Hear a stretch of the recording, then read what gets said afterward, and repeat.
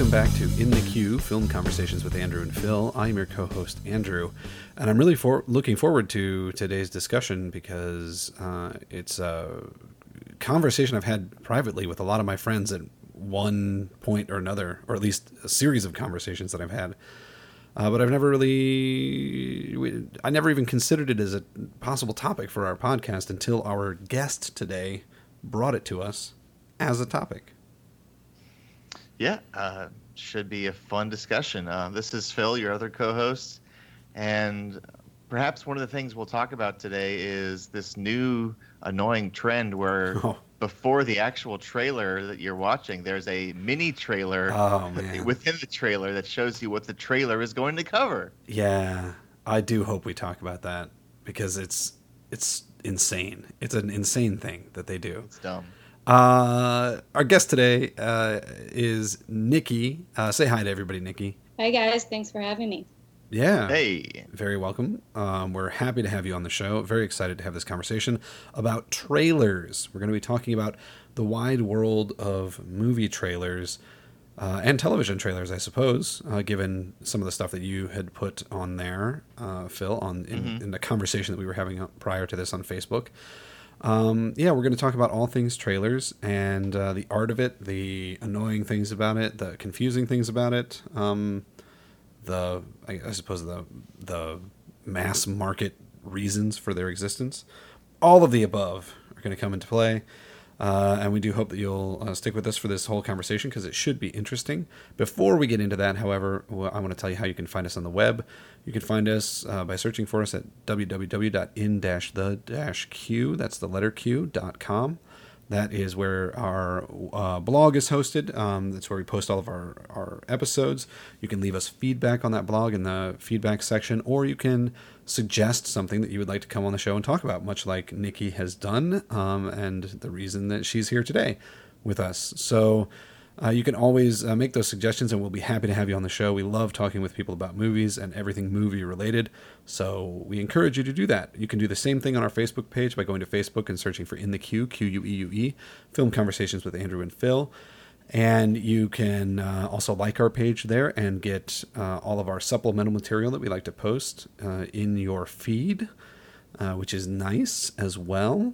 And you can find us and engage us in conversation on Twitter by searching for @ITQ Podcast. That's our Twitter handle. And finally, you can subscribe to our podcast via iTunes or Overcast or any of your friendly neighborhood podcast aggregating apps.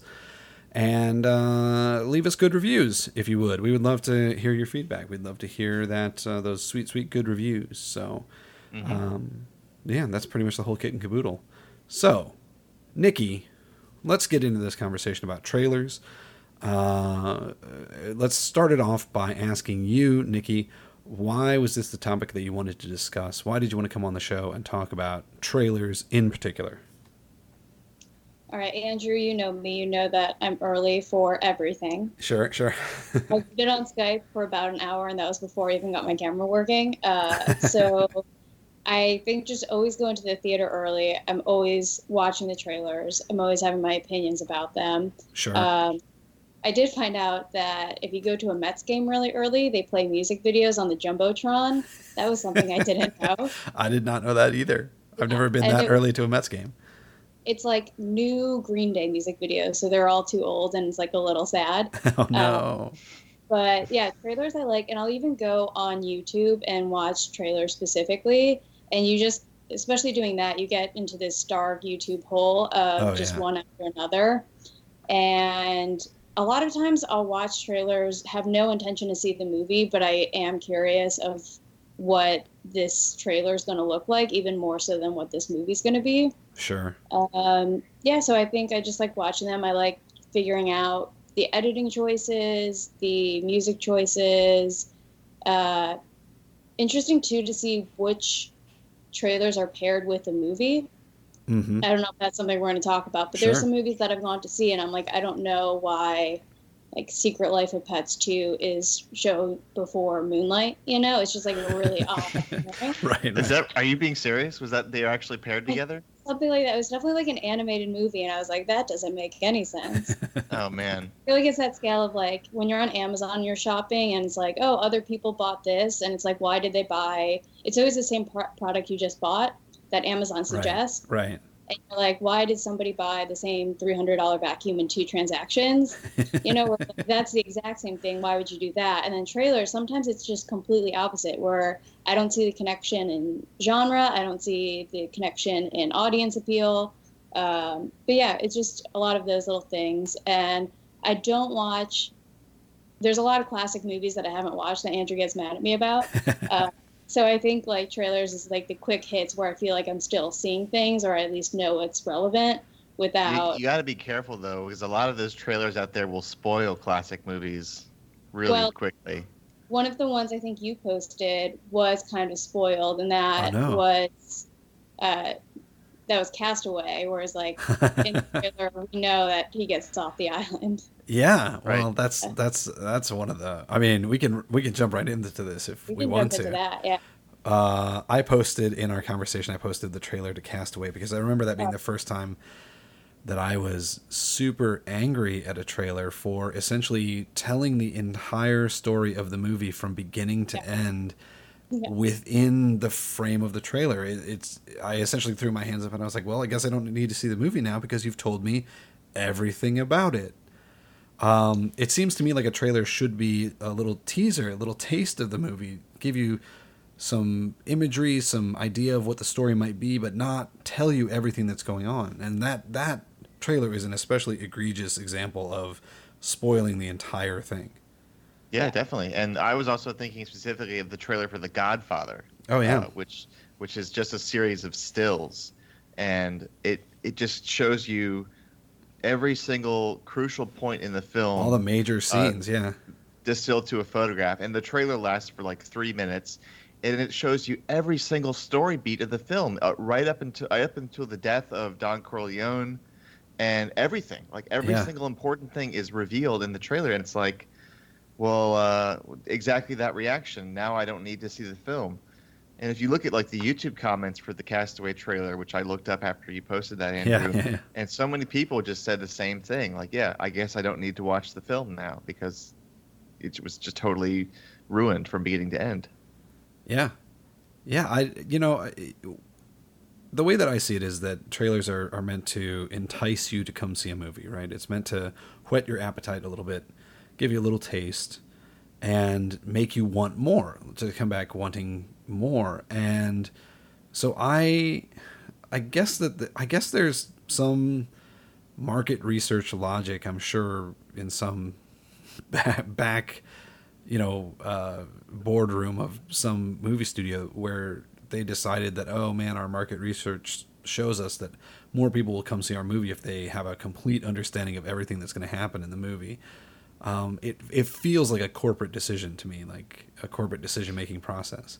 Because it's so counterintuitive? Because it's completely counterintuitive. It makes no sense at all to the casual moviegoer or somebody who is generally more interested in a film the less it tells me about the film, the less it tells me. I posted 2 examples of what I think to be really excellent trailers, 3 of them really.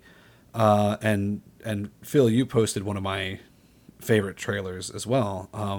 Phil posted the Alien trailer for the original Alien, which is a wonderful sort of montage of imagery and terror, and you don't know what's happening or what's going on, but you're very intrigued by these beautiful images and this sort of kinetic editing. Well, and not just that, but there's the trailer itself is like a self-contained work of art because of the soundtrack and the sound design. Yeah, there's like this pulsating kind of weird tone that kind of gets louder and louder, and then this like really disturbing screeching like alarm noise that gets louder and louder. Yeah, and then it builds and builds, and then it just kind of like explodes in this succession of quick shots. And I mean, it's and then with that great tagline, "In space, no one can hear you scream." Oh, best tagline. So it's like. And also, I heard this interesting bit of trivia. I don't know if it's true, but in the Alien trailer, when there's those shots of the camera like gliding back over the rocky surface of the planet, and then the letters that spell alien are slowly appearing, and you see the egg hovering in the air. Supposedly, to create the look of that rocky terrain, they just filmed a tray of brownies, and they just kind of, and then because of the perspective, they made it look like it was actually like rocks and dirt. I hope that's true. I hope can't that's prove true that it too. is.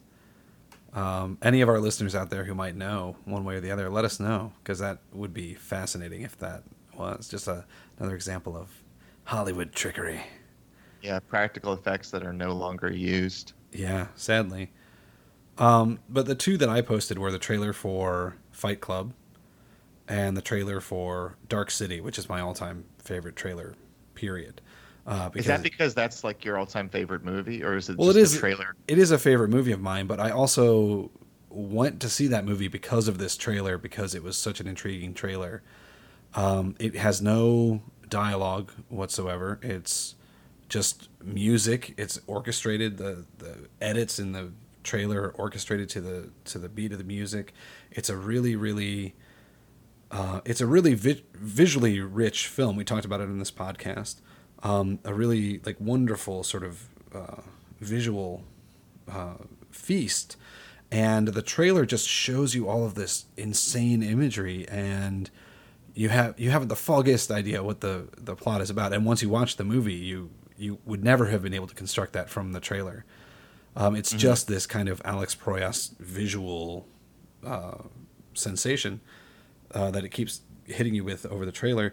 And to some extent, that I feel that's the same way about Fight Club, though Fight Club does a little bit more exposition in terms of what the movie is about. It certainly tells you that it's about these disaffected young men who are fighting each other just to feel something in the modern world, et cetera, et cetera.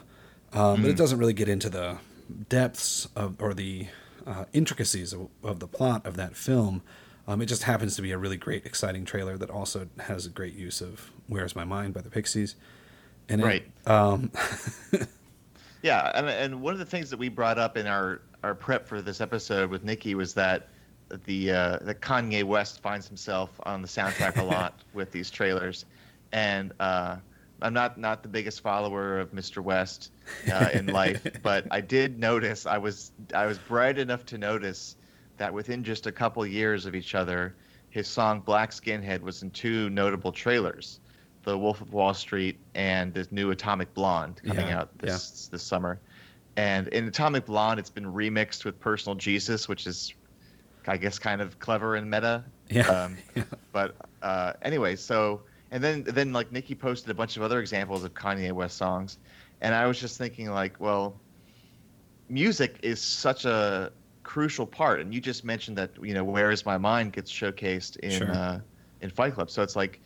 Music, in a way, can kind of sell the film to you. It can kind of make some kind of association, like, yeah, well, if you like this song, you might just want to come and see our film. Yeah. Nikki, I'm curious to hear your perspective on this, because you're the one who brought up the idea that every trailer has a Kanye West song in it anymore. Well, first of all, could you imagine if in the Fight Club trailer, if they had given away the end of that movie, if it was a Castaway thing of like, oh, we're going to lay out the whole thing for you. How terrible would that be? It would be a nightmare. That would not stand.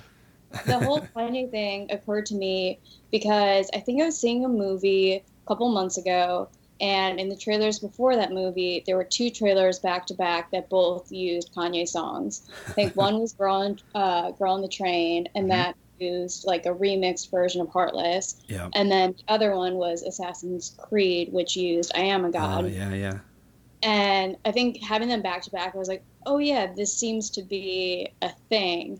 I don't know if I think part of it is trying to make what would otherwise seem like older or like dated movies in some way more modern.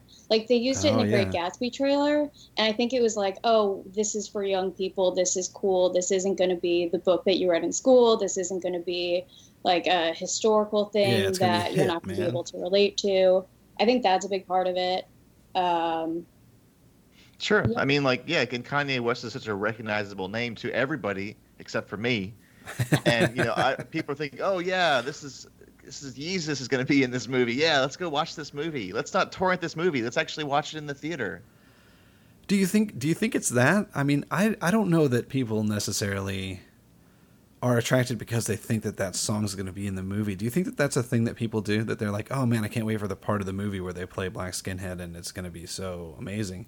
Maybe not so explicitly that, but I think it is kind of a brand that they're putting on the film when they're playing your favorite song or whatever song you like at the time. Yeah. It definitely gets you more excited, I think, to see the film. But, I mean, there may be some people who even anticipate it being in the finished product. But I think basically it's the kind of thing that it's kind of marketing approach that uses, music in this case that's unrelated, but because of the associations that there are with it, they're using that to kind of sell the film. Like in a different way, when Apple did their Think Different campaign in the 90s, and they would have like just black and white photos of iconic people from history who thought differently. That has nothing to do with Apple computers, but it still had the kind of cachet that got people excited about the brand. Yeah, for sure. It definitely... Does that sound reasonable to you, Nikki? That... Yeah, exactly. And I think too, I just like imagining Martin Scorsese like putting together the Wolf of Wall Street trailer, and he's like, we need Kanye for this. Like that was one where it makes perfect sense too with the whole look of the trailer. Sure. I think it works super well.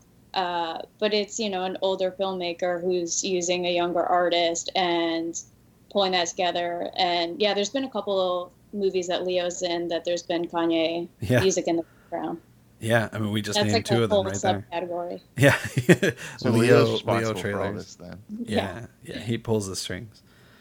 It's definitely an interesting. I mean, I think as much as anything, it's the fact that Kanye just has such a substantial presence in pop culture nowadays that it seems like a logical choice to choose his songs. As I'm sure it would have been the same thing if, I don't know, Michael Jackson in the 80s had been licensing his music to be used in trailers. It also might be that as part of it, that Kanye is eager to license his music to be used in movie trailers and stuff like that, because there are artists who are sort of notoriously stingy about what they allow their music to be associated with, and Kanye does not seem to have that problem.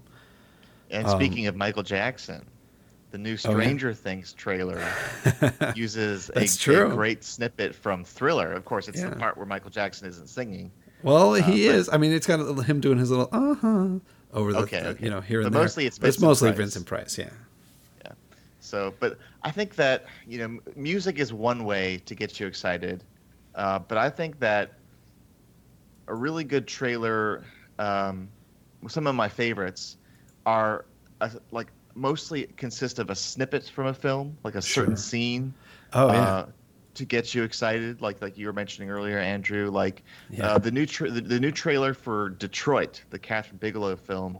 The second trailer, I think, is much better than the first one, and the second one puts the audience right in the same place as the character, because the character is getting interrogated.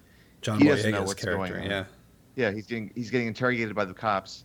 And they come in and they say, so what happened that night at the Algiers? And so we're all like, yeah, what the fuck did happen at the Algiers? Like, what's going on?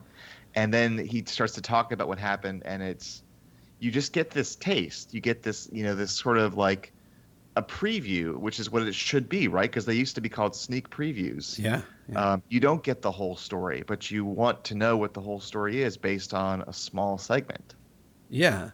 Yeah, and that...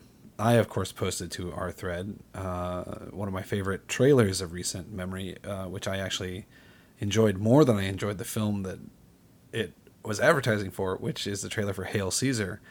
The second trailer for that movie was brilliant because it just took a section of the film, an interaction between Ralph Fiennes and Alden Ehrenreich, and it's the funniest interaction that I've ever seen.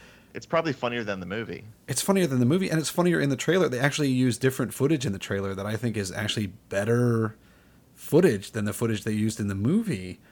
And that's also a thing. It's such a funny scene. I like when they do that.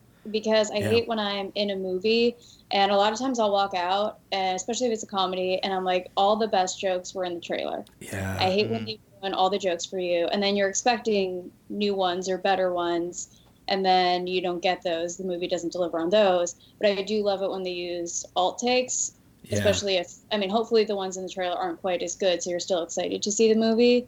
But I feel like it's also a great way for them to use footage they're not otherwise using, and then they're still saving those surprises and hopefully those better jokes for the actual movie. Yeah, and that's something that Paul Thomas Anderson certainly does. Like when he made The Master, and I think also Inherent Vice, he used, like, for the trailers for The Master, he hardly used any footage from the actual film. Yeah. I mean, in fact, I remember seeing that trailer for The Master and being really excited, and then seeing the movie The Master and being like, nothing from that trailer was in this movie. I was disappointed, but because he cut those trailers himself, and so he got to use the stuff that didn't make it into the film. Yeah, and that's how he there's that whole scene, that whole like assessment of his stability, like his mental stability scene that never actually shows up in the movie at all. Yeah, and that scene also kind of reminded me of the trailer for Detroit, because it's about two guys sitting together. One guy is asking what happened. Yeah, and he's kind of like the surrogate for the audience in that case. You know, the audience wants to know what happened. Yeah, it's a really interesting thing. But to your point, Nikki, about the funniest parts being in the trailer, I feel like that often comes when a studio doesn't know how to sell a movie, especially with comedies that they aren't sure about. They don't know exactly where it fits in. You know, subversive comedies or dark comedies especially are kind of notoriously hard for studios to advertise, because they don't know how to advertise it. They don't know whether to make it seem like a laugh riot or whether to make it seem like a more serious movie. But I feel like if the money people have already classified it as a comedy, then they lean into that and they just like take every joke from the movie and put it in the trailer, which not only spoils, as you say, Nikki, spoils the movie because all the jokes have already been done, but it also misleads the audience about what the movie is that they're going in to see.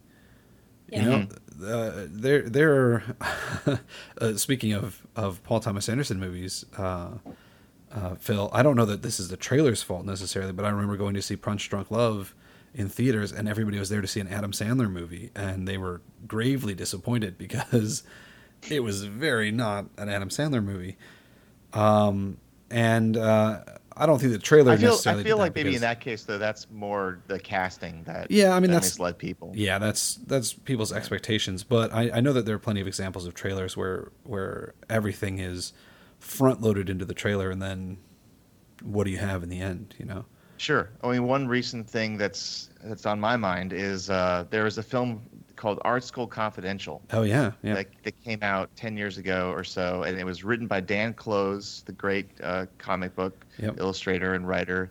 And if you look at the trailer, it is such like a breezy, hilarious satire of going to art school. And since I did that, and my wife is currently doing that, I'm like, I could really enjoy a movie like this. But so many people have complained that trailer in particular made the film seem like a comedy when it was really mostly serious. Yeah. And that has to do with what you were just saying, I think, about the marketing. And I think maybe another reason why certain comedies, particularly dark comedies, get mismarketed is because they have to kind of market them somehow to as wide an audience as possible. And that's not just U.S. audiences, but foreign audiences, too, that may not completely get that style of humor if it's too ironic or too specific to American culture.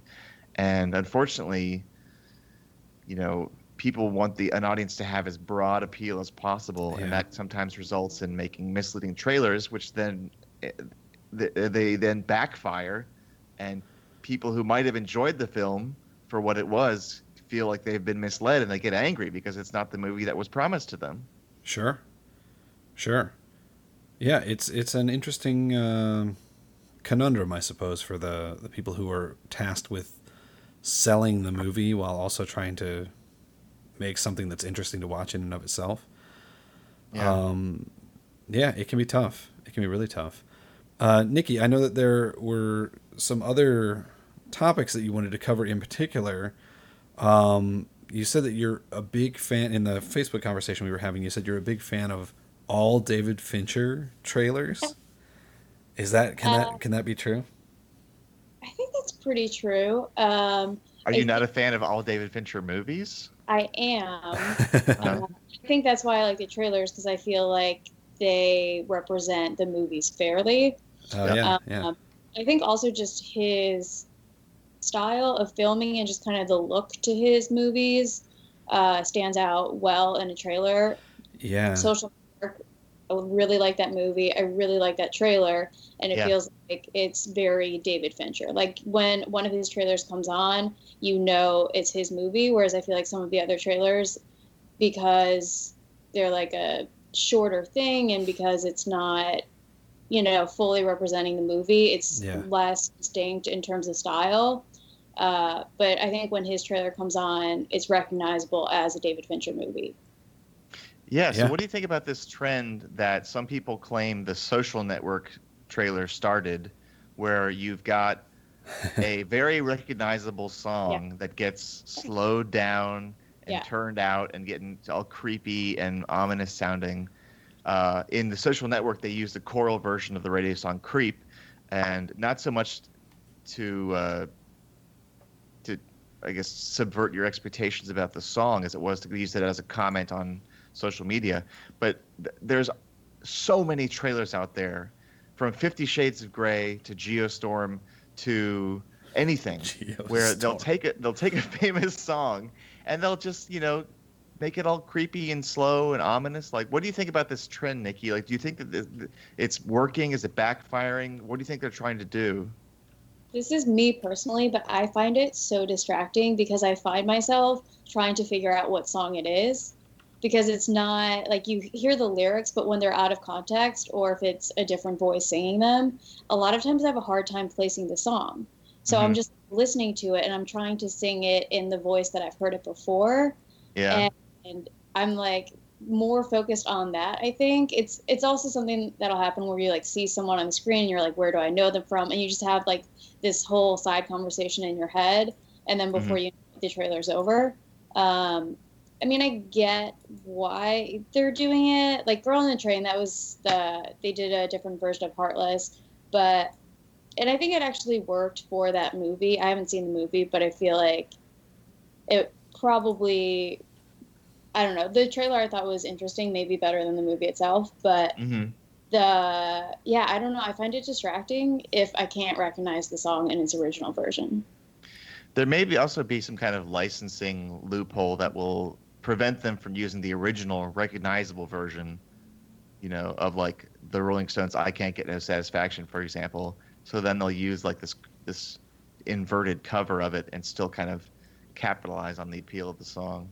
Right.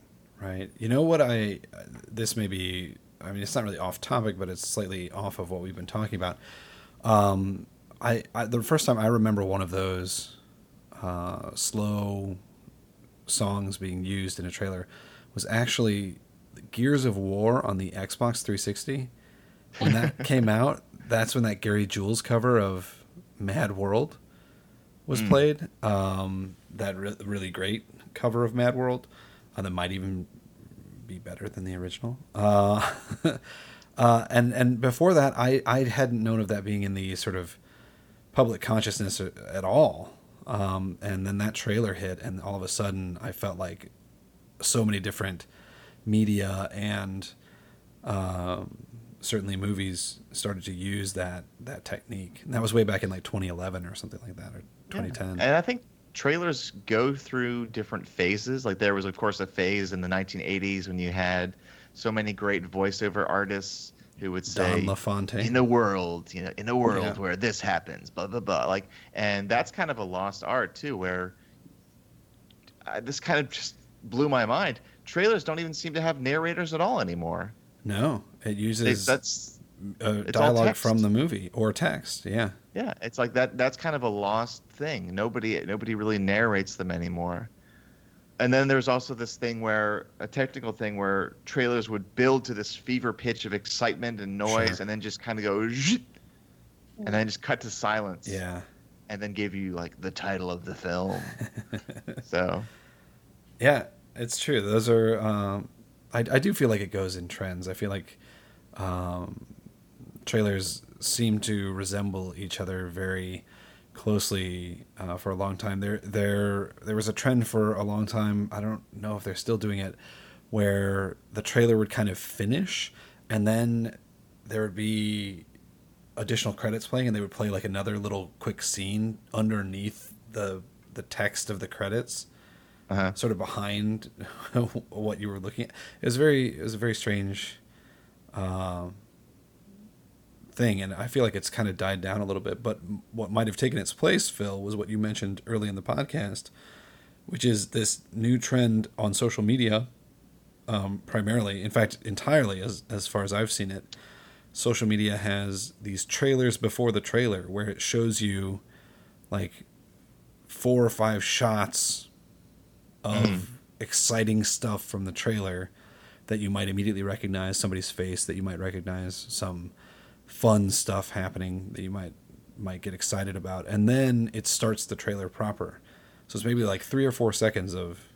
Yeah, I think I think that is just social media and not in theaters.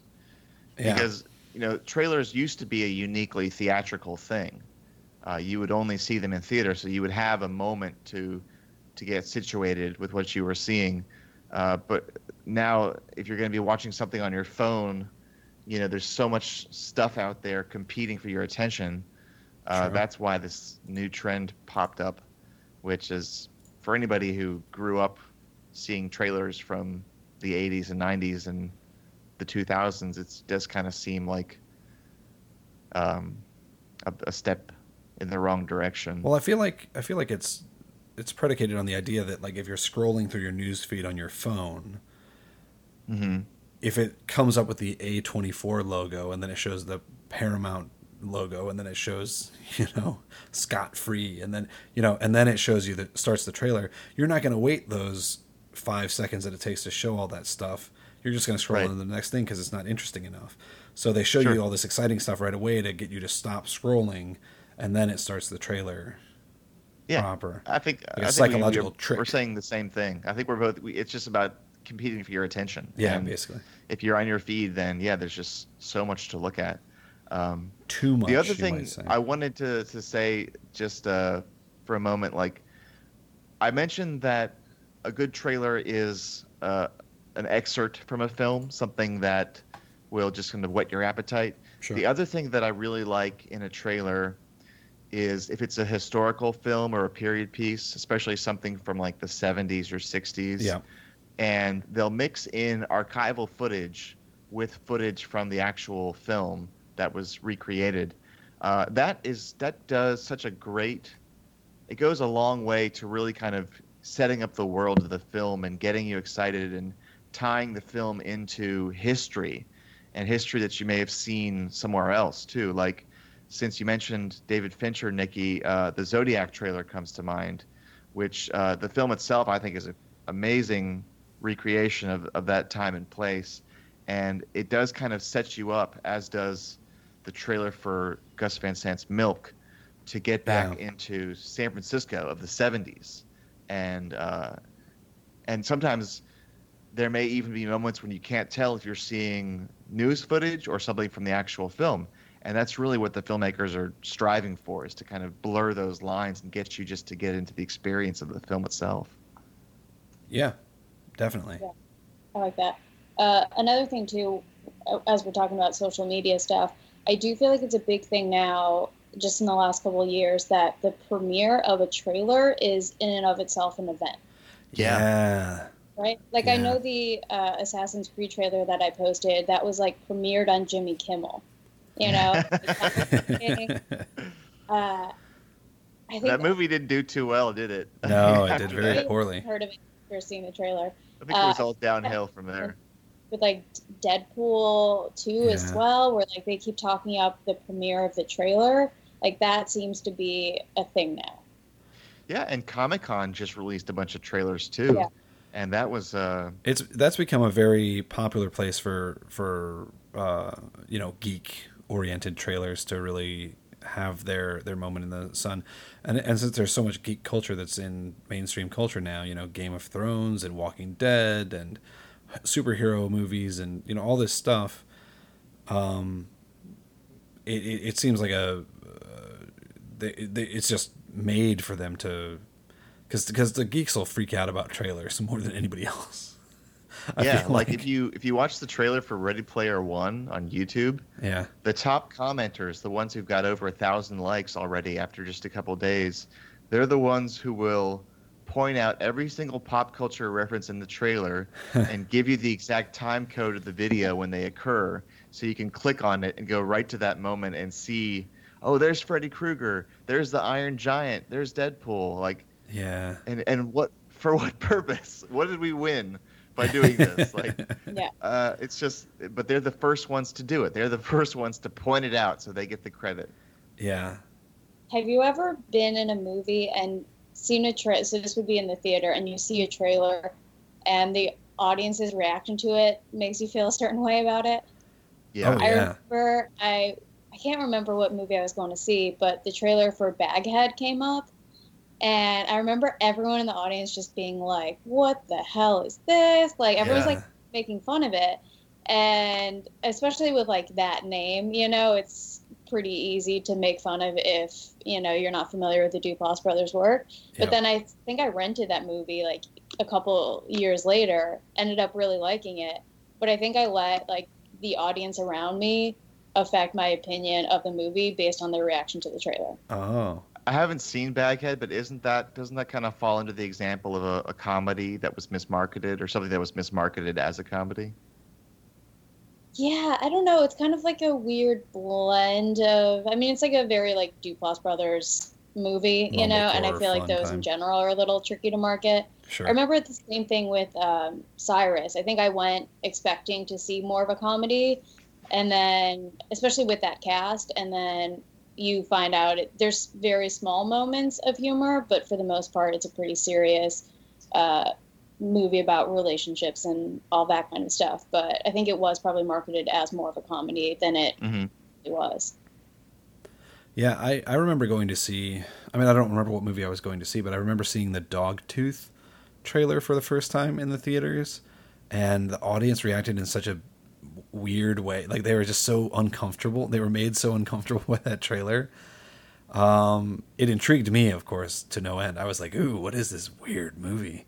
Yeah, that was the same with Swiss Army Man. I remember the audience was just like, especially with that, I think it is like the name too. Like, they really are just like, what is this going to be? Yeah. Yeah, that's funky. Nikki, something else that you had mentioned in the discussion that we were having was the idea of trailers and movies that they're advertising seemingly having nothing to do with each other, even if both are good. Can you expound upon that a little bit, that idea? Like, the idea of the trailer doesn't fit the movie, as you said. Right. But, right, and how closely should it fit the film? Yeah. I think, yeah. And what are the examples of one where both the trailer and the movie are good, but they don't fit with each other? So this was actually, I was talking to my friend about this, Amanda, and she was saying that she was kind of misled by the Place Beyond the Pines trailer. Oh, yeah. Mm. And her thing was like, oh, I expected so much more Ryan Gosling in the movie. She went in with that expectation and then was a little disappointed. Sure.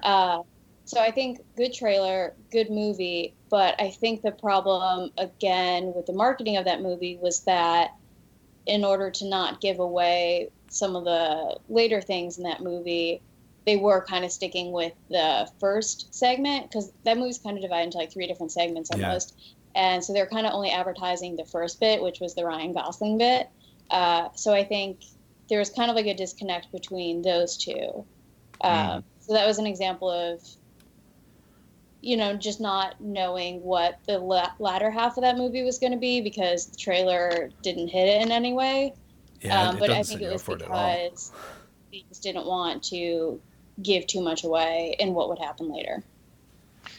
Right. And as far as like trailers that kind of take you out of the experience you're going to see. Like you say, like if you go to see Ghost in the Shell, like I did, and you see trailers for Alien Covenant, you see trailers for Life, but then like I feel like a lot of the trailers are that I've experienced anyway. Like they're sort of stay within a similar kind of genre. I mean, do you guys have experience of seeing like going to like a horror film like the latest Annabelle film or whatever, and seeing a trailer for like a silly rom-com at the beginning? Like, does that happen? Yeah, it happens occasionally. As someone who worked in a movie theater for quite some time, I can tell you where that comes from, though, or at least my conception of where that comes from. Generally speaking, if you've got a 20th Century Fox movie playing in a particular movie house, you're going to advertise everything that 20th Century Fox has coming up in front of a 20th Century Fox movie. Likewise with Paramount, and likewise with Disney, and et cetera, et cetera. Yeah, sometimes you always want to try to match the trailers to the kind of film, the genre of film, perhaps, that people are coming to see. And if there's enough of those coming out, I mean, God knows that horror movies, they make all year round all the time nowadays. So it's not like there aren't 10 horror movies, on the horizon at any given time that you can advertise. But for something like a rom-com or something like a war movie or something like that, where there aren't that many films like it on the horizon, they kind of just try to put together a hodgepodge. And generally speaking, it's more from that studio or that distribution company or something like that. Like, if you go to see It Comes at Night, you see 3 other A24 trailers for upcoming movies, Yeah, makes sense. Another one of those examples, and I haven't seen the movie, but I was kind of reading about it online. Sure. Everyone thinks that the Cabin in the Woods trailer, oh yeah, didn't accurately portray the genre almost of film that it actually was. Mm-hmm. Yeah, which was like horror comedy. Well, and in the trailer, it's pure horror. Yeah, the trailer definitely sells it as a horror movie, but I wonder if that wasn't part of the plan, even Joss Whedon's plan, because Joss Whedon, that movie is really like a deconstruction of all horror films. That's what I'd read, that kind of like a more meta statement on the genre, and that they chose to market it that way because of it. Yeah, I feel like that may be a good example of the filmmaker having enough input into how their own film is marketed that it made sense. Or it might have just been a happy accident that the studio didn't know how else to market it, which is entirely possible. Because, I mean, a Joss Whedon film is going to be a hard thing to market anyway, right? Because everything Joss Whedon does is tongue-in-cheek kind of comedy in a way, but also it can take itself very seriously. So, that's a hard line to walk for a bunch of suits and, doing the marketing. Right, guys? Yeah. Do you think the amount of input that the director has, do you think that's more if that person's well known, or the size of the budget of the film, or the studio that they're working with? Because I feel like some of them, it's like Paramount, that they're the ones editing it, making those decisions. And then other ones, I'm like, I don't think that this is what the creative people behind this movie wanted. And you can tell that it's more the business side of things that want it this certain way. I think it's a mixture of those things. I think that some very lucky filmmakers, like, for instance, Paul Thomas Anderson, that Phil mentioned earlier, actually have it written into their contracts that they can edit their own trailers. And they insist on that as part of the marketing of their artistic product. But other people, like, I would not guess that Martin Scorsese actually edits his own trailers. I can't imagine that that's the case, judging by, looking at the trailers for his movies, for instance, I can't imagine that those were edited. I know that Stanley Kubrick edited his trailers. Certainly he put together that first trailer for Eyes Wide Shut, after the, he chose that Chris Isaak song, Baby Did a Bad Bad Thing, and just played it over the, that was pulled straight from the movie as well. If you look at Ready Player One, which I've watched like 3 or 4 times now, the trailer for that, it doesn't feel like a Spielberg movie at all. Right. It's kind of disorienting, especially if you love Spielberg and you love his greatest films, which are probably behind him at this point. That kind of aesthetic, that style of E.T. and Raiders of the Lost Ark, that's gone. He seems to have embraced 21st century filmmaking and digital filmmaking, and that's fine and good. And he makes some good movies still, and he's an interesting person with an aesthetic to watch. But the Ready Player One trailer, it's just a collection of the most outlandish CGI action scenes from the film for the most part. Yeah. And it's prefaced by a very quick moment where the male character, the boy at the center of the story, talks about how he is, and like everybody in his generation, has escaped into the Oasis, which is this virtual reality playground, and then it immediately jumps into the playground. And interestingly, the Rush song "Tom Sawyer" starts playing, which is a classic rock song that I've known for many years, and it seems kind of weird to see it in advertising a Spielberg movie. And yet there's something kind of strange that kept me watching it multiple times. So at that point, with this film, Spielberg probably didn't have a lot invested in creating the trailer himself. So he probably just says, do whatever you want, to the studio. But I think one thing that Paul Thomas Anderson realized is that he can cut multiple trailers and teasers for his films and distribute them online. And I think a lot of those teasers that he made for The Master, for example, I don't know how many of those were even shown theatrically. Some of them were really quick, sometimes just like a minute long, and they would just be like he patched together alternate takes and things that didn't make it into his finished film because he wanted them to get seen. Well, let's not forget that he also very famously, for both Magnolia and Punch Drunk Love, recorded full-length commercials for products within the films that had nothing to do with marketing the film itself, except in terms of kind of subliminally triggering people to be like, hey, isn't that Tom Cruise? Like, why is Tom Cruise in this infomercial for, becoming a master of your manliness? Like, this doesn't make any sense. But there was no hint in those commercials of the fact that they were advertising a movie. They just were. You just reminded me of another really great trailer for Eternal Sunshine of the Spotless Mind. Oh, yeah. Which begins as a commercial for Lacuna, this imaginary company that can erase bad memories. And then it later turns into a straight up preview for the film itself. But I think trailers are kind of in flux right now. I think we're at the end of an era with trailers, and I think something new is going to start popping up fairly soon. Sure. That everybody is going to start copying. But yeah, I think they're still really fun to watch. They're fun to geek out over and anticipate when the actual film will come out. Yeah, I mean, I love watching. I always try to get there in time to watch the trailers. Maybe not the advertisements before the trailers, which have now started to become trailers in and of themselves, extended commercials for television series, and You're not a fan like of that. Maria Menounos? No, I could definitely leave Maria Menounos behind. But yeah, I mean, I love watching trailers regardless, even if they're not high art in and of themselves all the time. I still love watching them. Nikki, we'll give you the last word on trailers, since this is the thing that you brought to us. Yeah. Okay, I guess last word will be that you probably know this, but the term trailer, do you know where it came from? No, where did it come from? So they used to show them at the end of movies. Oh, yeah. Yeah. Which I feel like they're almost doing a little bit of that type of thing now when they have like make sure you stay because there's going to be something extra at the end. Marvel Cinematic Universe stuff, yeah.